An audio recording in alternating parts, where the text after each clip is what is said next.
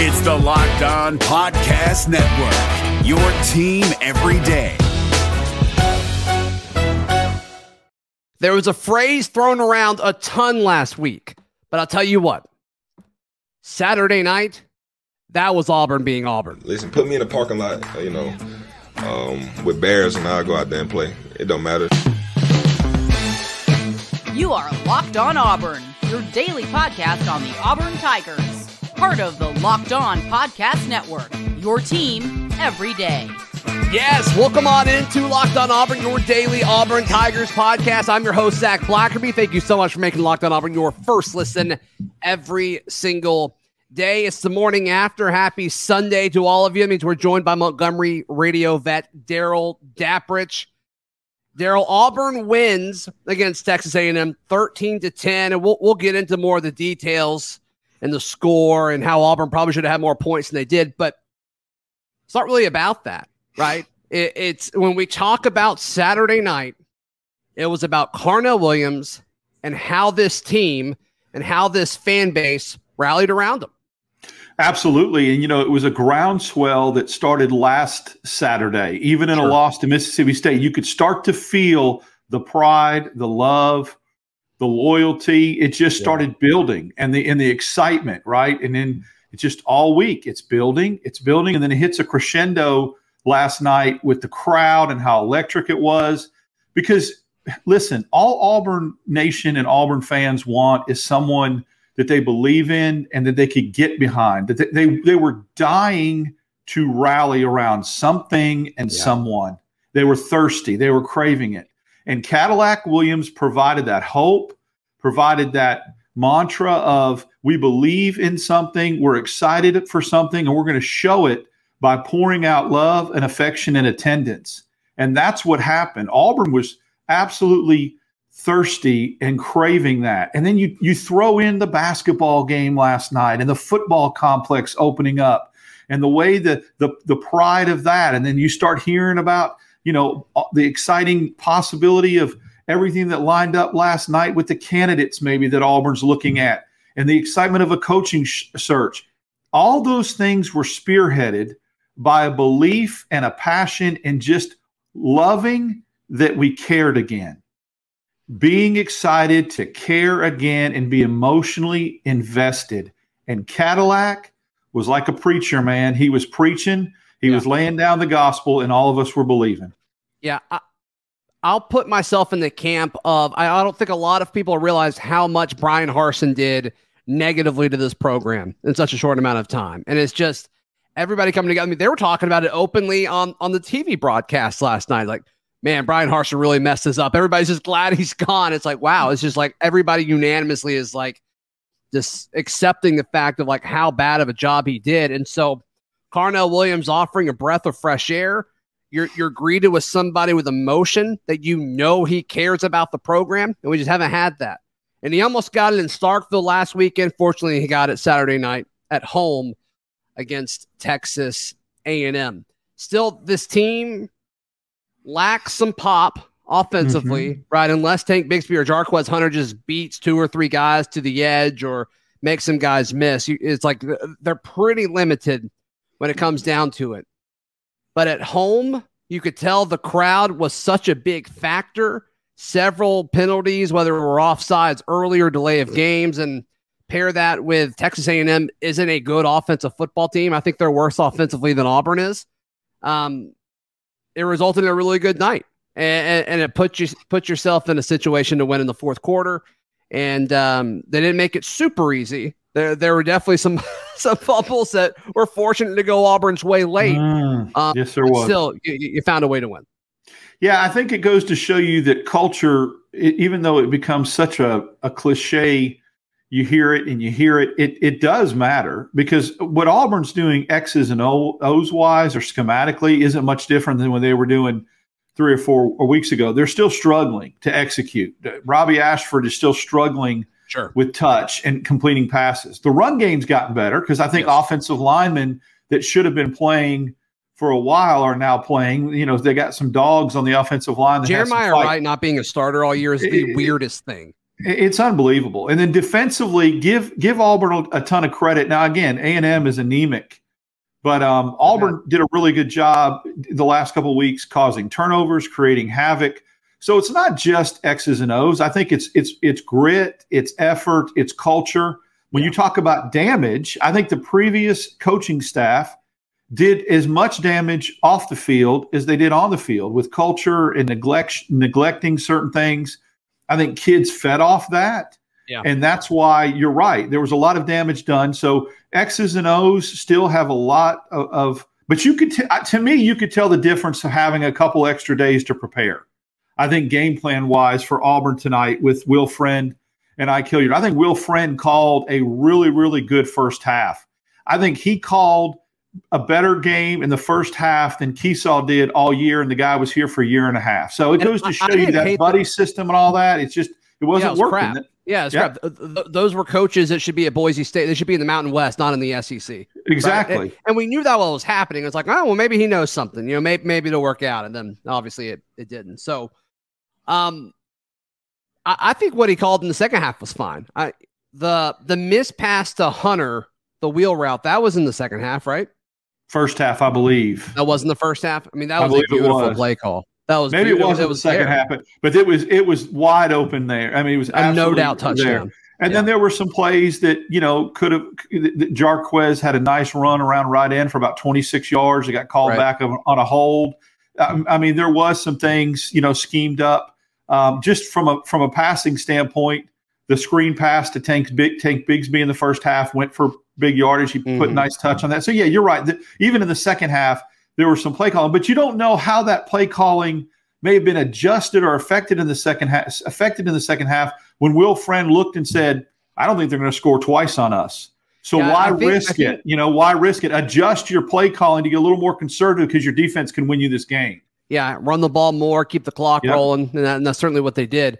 I think Auburn's first 6 drives ended in Texas A&M territory, and it's like you only had 7 points to show for it. So, there were some things that you needed to kind of close out on. McPherson missed his first kick. Didn't love that his first kick was a 54-yarder. I don't love that decision, but also it's like, what else are you going to do? You're going to not kick it, but didn't love that situation. But all in all, I feel very comfortable, Daryl, saying that Carnell Williams, a guy who has a week and a half of head coaching experience, outcoached the guy that's getting paid $100 million to be Texas A&M's head coach. That's what's so unbelievable is that even the analysts kept saying, why do they keep running these offensive formations? Look at the 2x2. Kind of maybe have a Noah's Ark reference there. I can relate to that. 2x2. Look at this. Animals all over that house. Exactly. Jordan Rodgers was being openly critical and second guessing and going, why? And then they start talking about the offensive coordinators and how maybe that offensive philosophy has passed him by. What I think Cadillac has done is basically just delegated and said, okay, I'm going to let you make decisions with personnel. I'm going to let you make decisions with who you play on the offensive line, who you play in certain defensive packages. I'm going to let you guys coach. And then he seeks counsel. I think he asks people's opinion that are on the sidelines with him in certain situations. And then he goes to his gut. I'm with you. I didn't like the 54-yard field goal.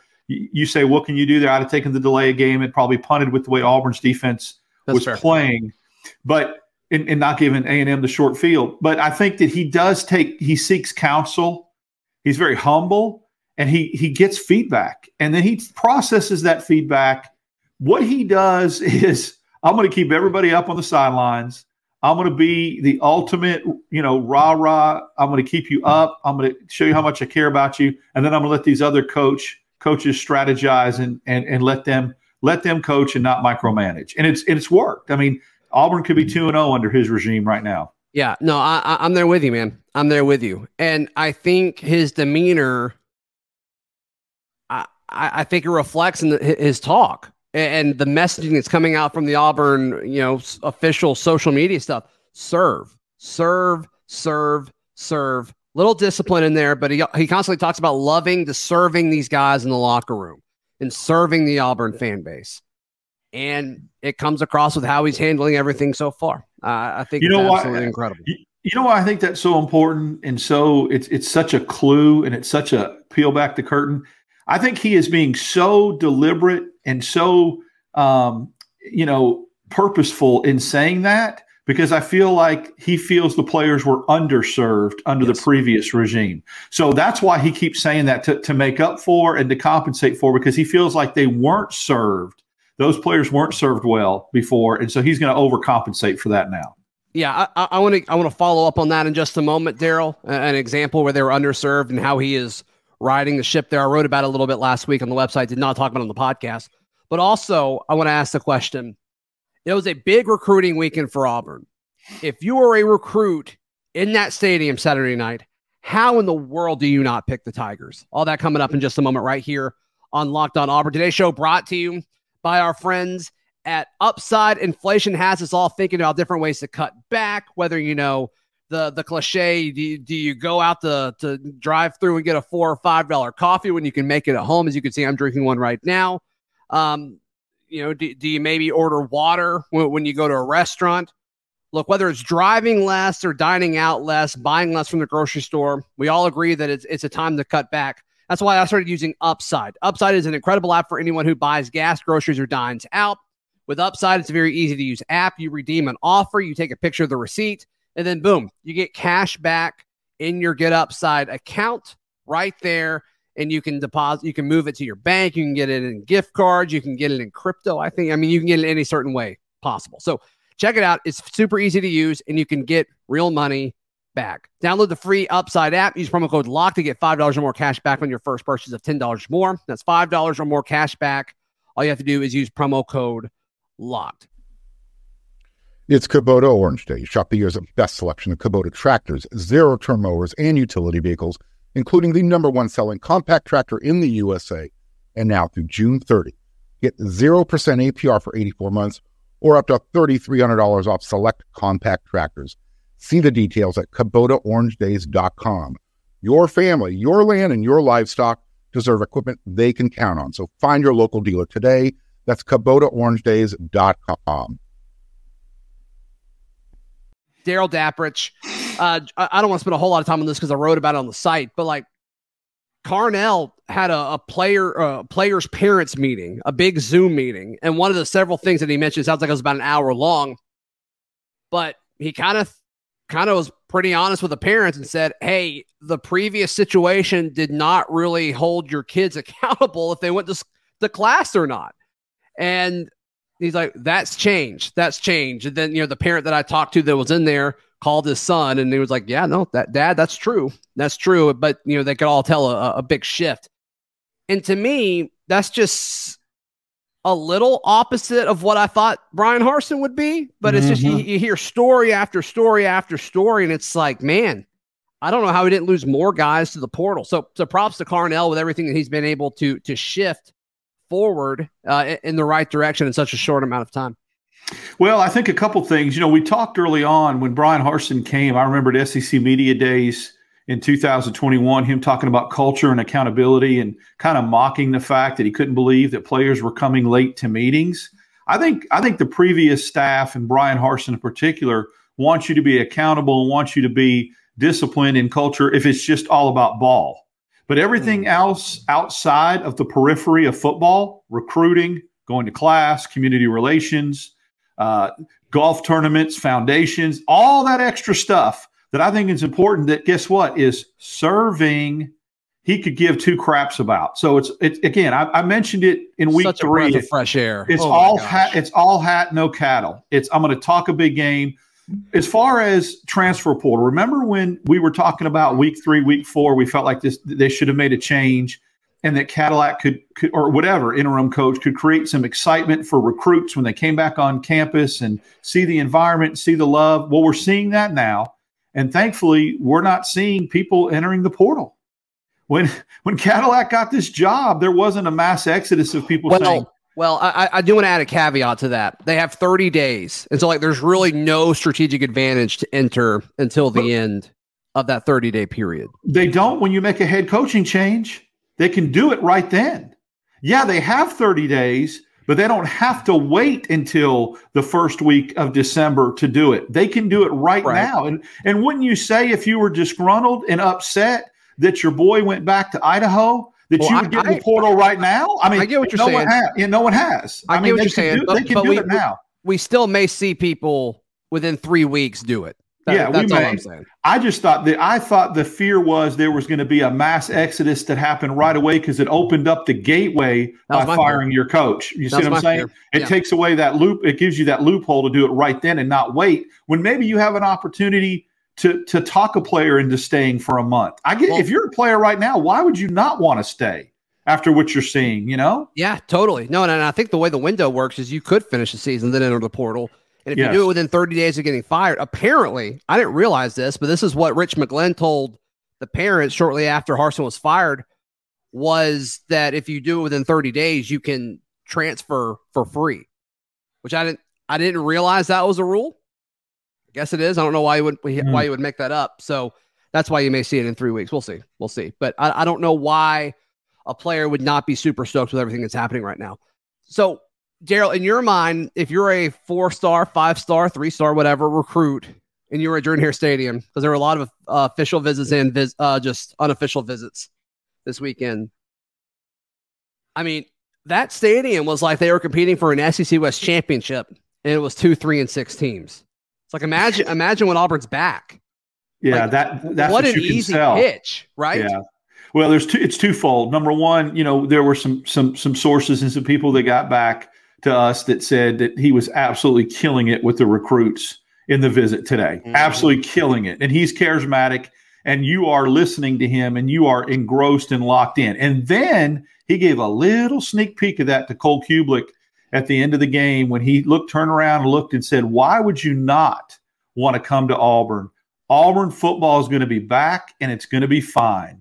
And that's the pitch that he is selling, in private moments, in closed doors, when he can talk to players and say, I was part of a team that went undefeated. If you think this environment is lit now, wait till Auburn's back competing for championships, and you can help do that as early as next year. That's the pitch. And it's not fake, and you can understand and relate to it because he's been there, done that. What he's telling you is genuine because he's experienced it. He's experienced the league. He's gone on to the NFL.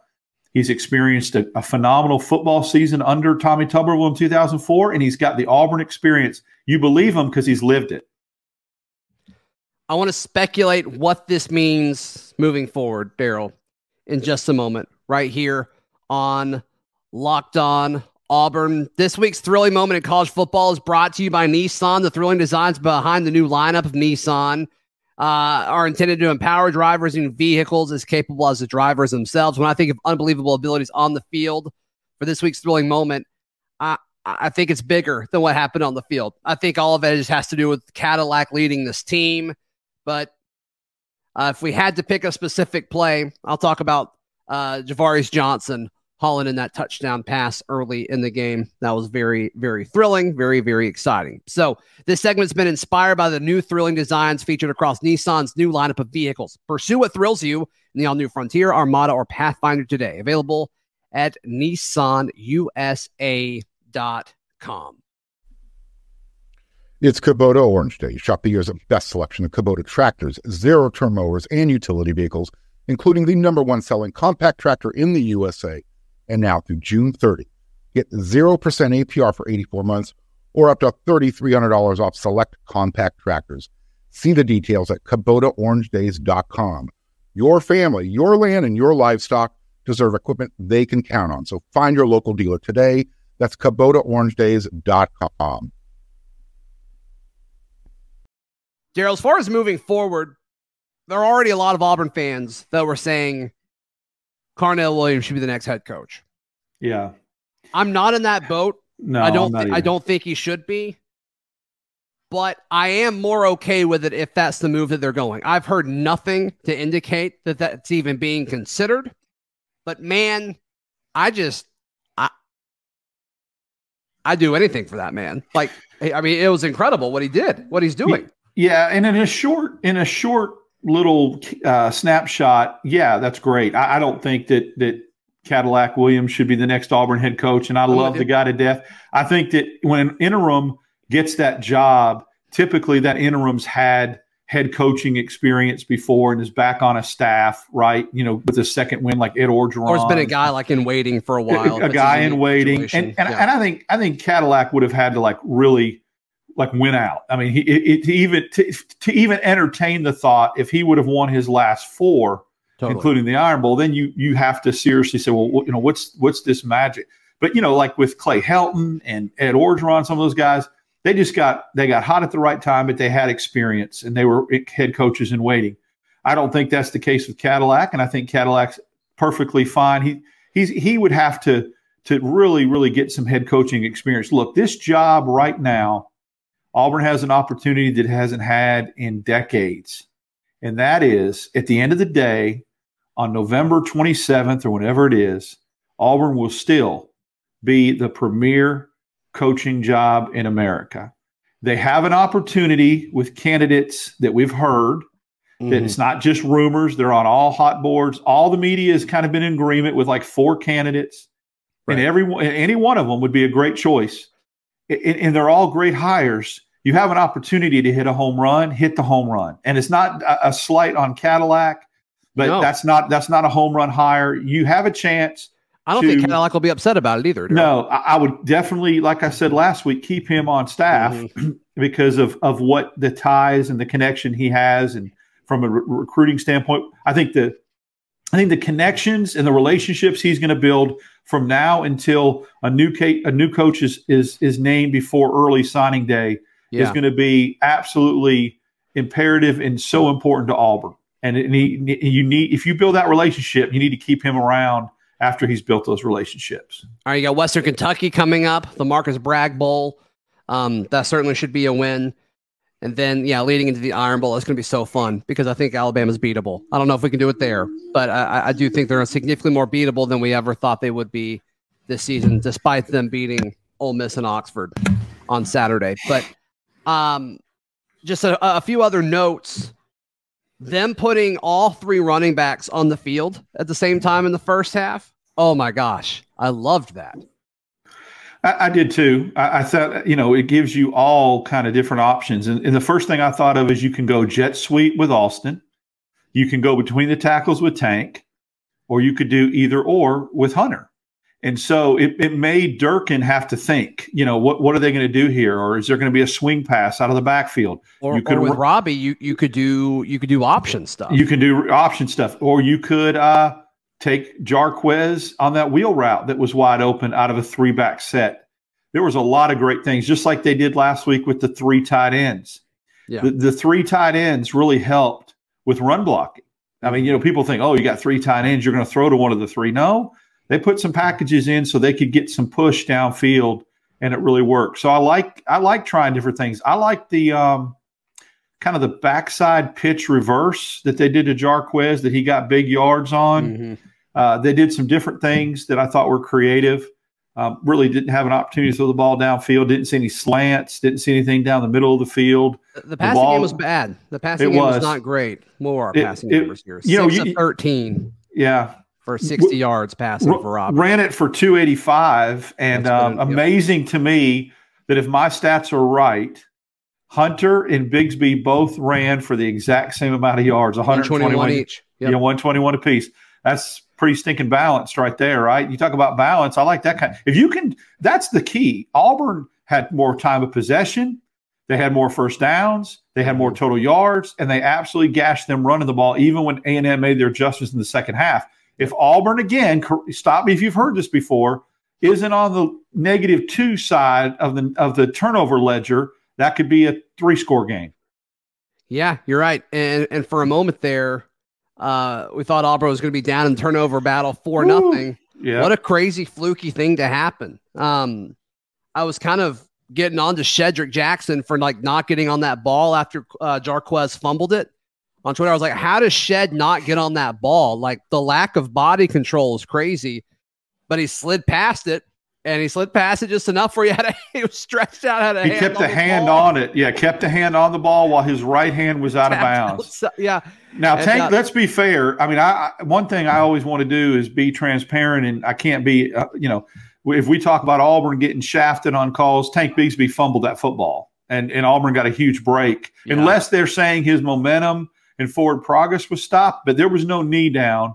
And for Jimbo to not call timeout and to not challenge that and let Auburn rush up to the line of scrimmage. Jimbo is so checked out of this season. He really is disconnected, isn't he? He did not want to be there. He seems so disconnected. He really does. He's that's a great word. He's checked out. He's going through the motions. He's disconnected. And I don't know if he thinks that, look, I'm playing a lot of freshmen. I've got a tremendous recruiting class. I'm going to go get me a stud quarterback in the portal, and I will be back next year. And he's just counting this as a lost season. I don't know. Well, but he definitely is checked out. I mean, they were in championship or bust mode, and they're 3-7 now. Like worst team in the SEC West. Worst team in the West, in last in the West right now. And everybody thought they were going to be challenging Alabama for Western. Are they last in the SEC right now since Vandy won? Well, they both have one SEC victory. A&M beat. So they both be 1-6. Yeah. Didn't A&M beat Arkansas, I believe? Yeah, they did. So they're both 1-6. Yep. Hilarious. It is. I love that Caddy outcoached him. Like there is not one part of that I just do not absolutely freaking love. Yeah, he really did. And I'll tell you, we talked about that Nissan moment. For me, the honorable mention would have to be the Colby strip sack from behind. I know that Johnson's score put them up 7-0, but to me, that allowed them to get the points that put the game away. And look how big those points ended up being, because A&M went right down the field and made it 13-10. To me, when Wooden made that sack and Joseph fell on the ball, and by the way, the ESPN announcer's name is Morris Joseph, not Joseph Morris. I don't know where you're reading your roster there, dude, but Tom, the Hart guy. But anyway, that was a huge play. And that to me is the first time all night that I kind of sighed and thought, we're going to get points out of this. And just a field goal with the way Auburn's defense was playing, I didn't think A&M was even going to get one score in a minute 50. And they did. I mean, they went down the field and they had some big runs, but that to me sealed it because it let Auburn kick the field goal that ultimately put it out of reach. Yeah, you and I were texting during the game, and I'm like, if they're not going to score twice, and I was shocked they were going to score once. To be honest with you, they had short fields. The field goal, they went -3 yards. And then they kicked the field goal. I mean, when they made it 10-3. And then the last drive. Here's the other thing that if I'm an A&M fan, I am extremely upset about. Against South Carolina and against Auburn, when A&M went tempo and went fast, they were very successful. They scored 2 touchdowns against South Carolina going tempo, and you saw what they did against Auburn going tempo. Now, some of that could have been that Auburn went prevent and changed defensively and that kind of thing. But in 2 games, South Carolina and Auburn, when A&M went tempo, they were very, very successful. And it's kind of like our favorite NFL teams. It happened all the time when I was watching the Steelers. They'd go no huddle, and I'm like, where's this been all game? And they score 14. I'm like, why not do this all game? If you can be successful with tempo, why he didn't, I don't understand it. Like you said, the explanation checked out. Daryl, and this will be better for the YouTube viewers, not the audio listeners, but we will describe it and read it to you. But Twitter page, NCAA Nation, tweet out this graphic. I just grabbed it to put up here. It's got Cadillac and Jimbo next to each other, and it's got Cadillac $400,000 salary and Jimbo $9 million salary. I love it. Well, that's not the first time that it is. I mean, that's the second time he's got beat by a coach probably making less than $1 million, because I don't think Appalachian State's coach makes more than $1 million. So you're probably right. And that's when you could kind of see. But this night was all about Auburn and finally having something to feel good about, to believe in, to get behind. It had been such a dark, dark wilderness. And even last week, it was painful because we cared, and it was like right there for the taking. There was a pride factor, but it was like, oh man, Auburn could have won that game. And it still was a little bit disappointing, but it built from that. And so what we got tonight was a payoff of all week. And, it was a weird feeling that we all had all week. And there was just a lot of people that just felt, including Vegas, that Auburn was going to win the game. And that's just, a 3-6 team. It was like 2.5, and it's like, well, they won by 3. It felt like, the Auburn teams of the past when you're like, oh, they should win this game, and they do. And that's kind of what this felt like tonight. Daryl, how can people find you and support you and all that stuff, buddy? Yeah, you can check me out on Twitter at DAP6410. Also, Monday mornings on WANI, Good Morning Auburn Opelika with our good friend Ben Taylor from about 7:10 to 7:30. We talk all things sports. We've talked baseball, we've talked Auburn, we've talked all kind of stuff. So check it out at that time as well. Absolutely. For me, you can read all my written work at auburndaily.com, and we'll be back tomorrow. This has been Locked On Auburn.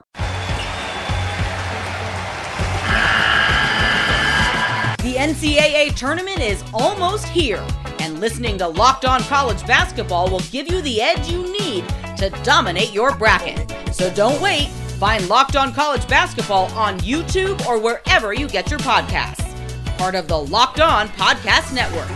Your team every day.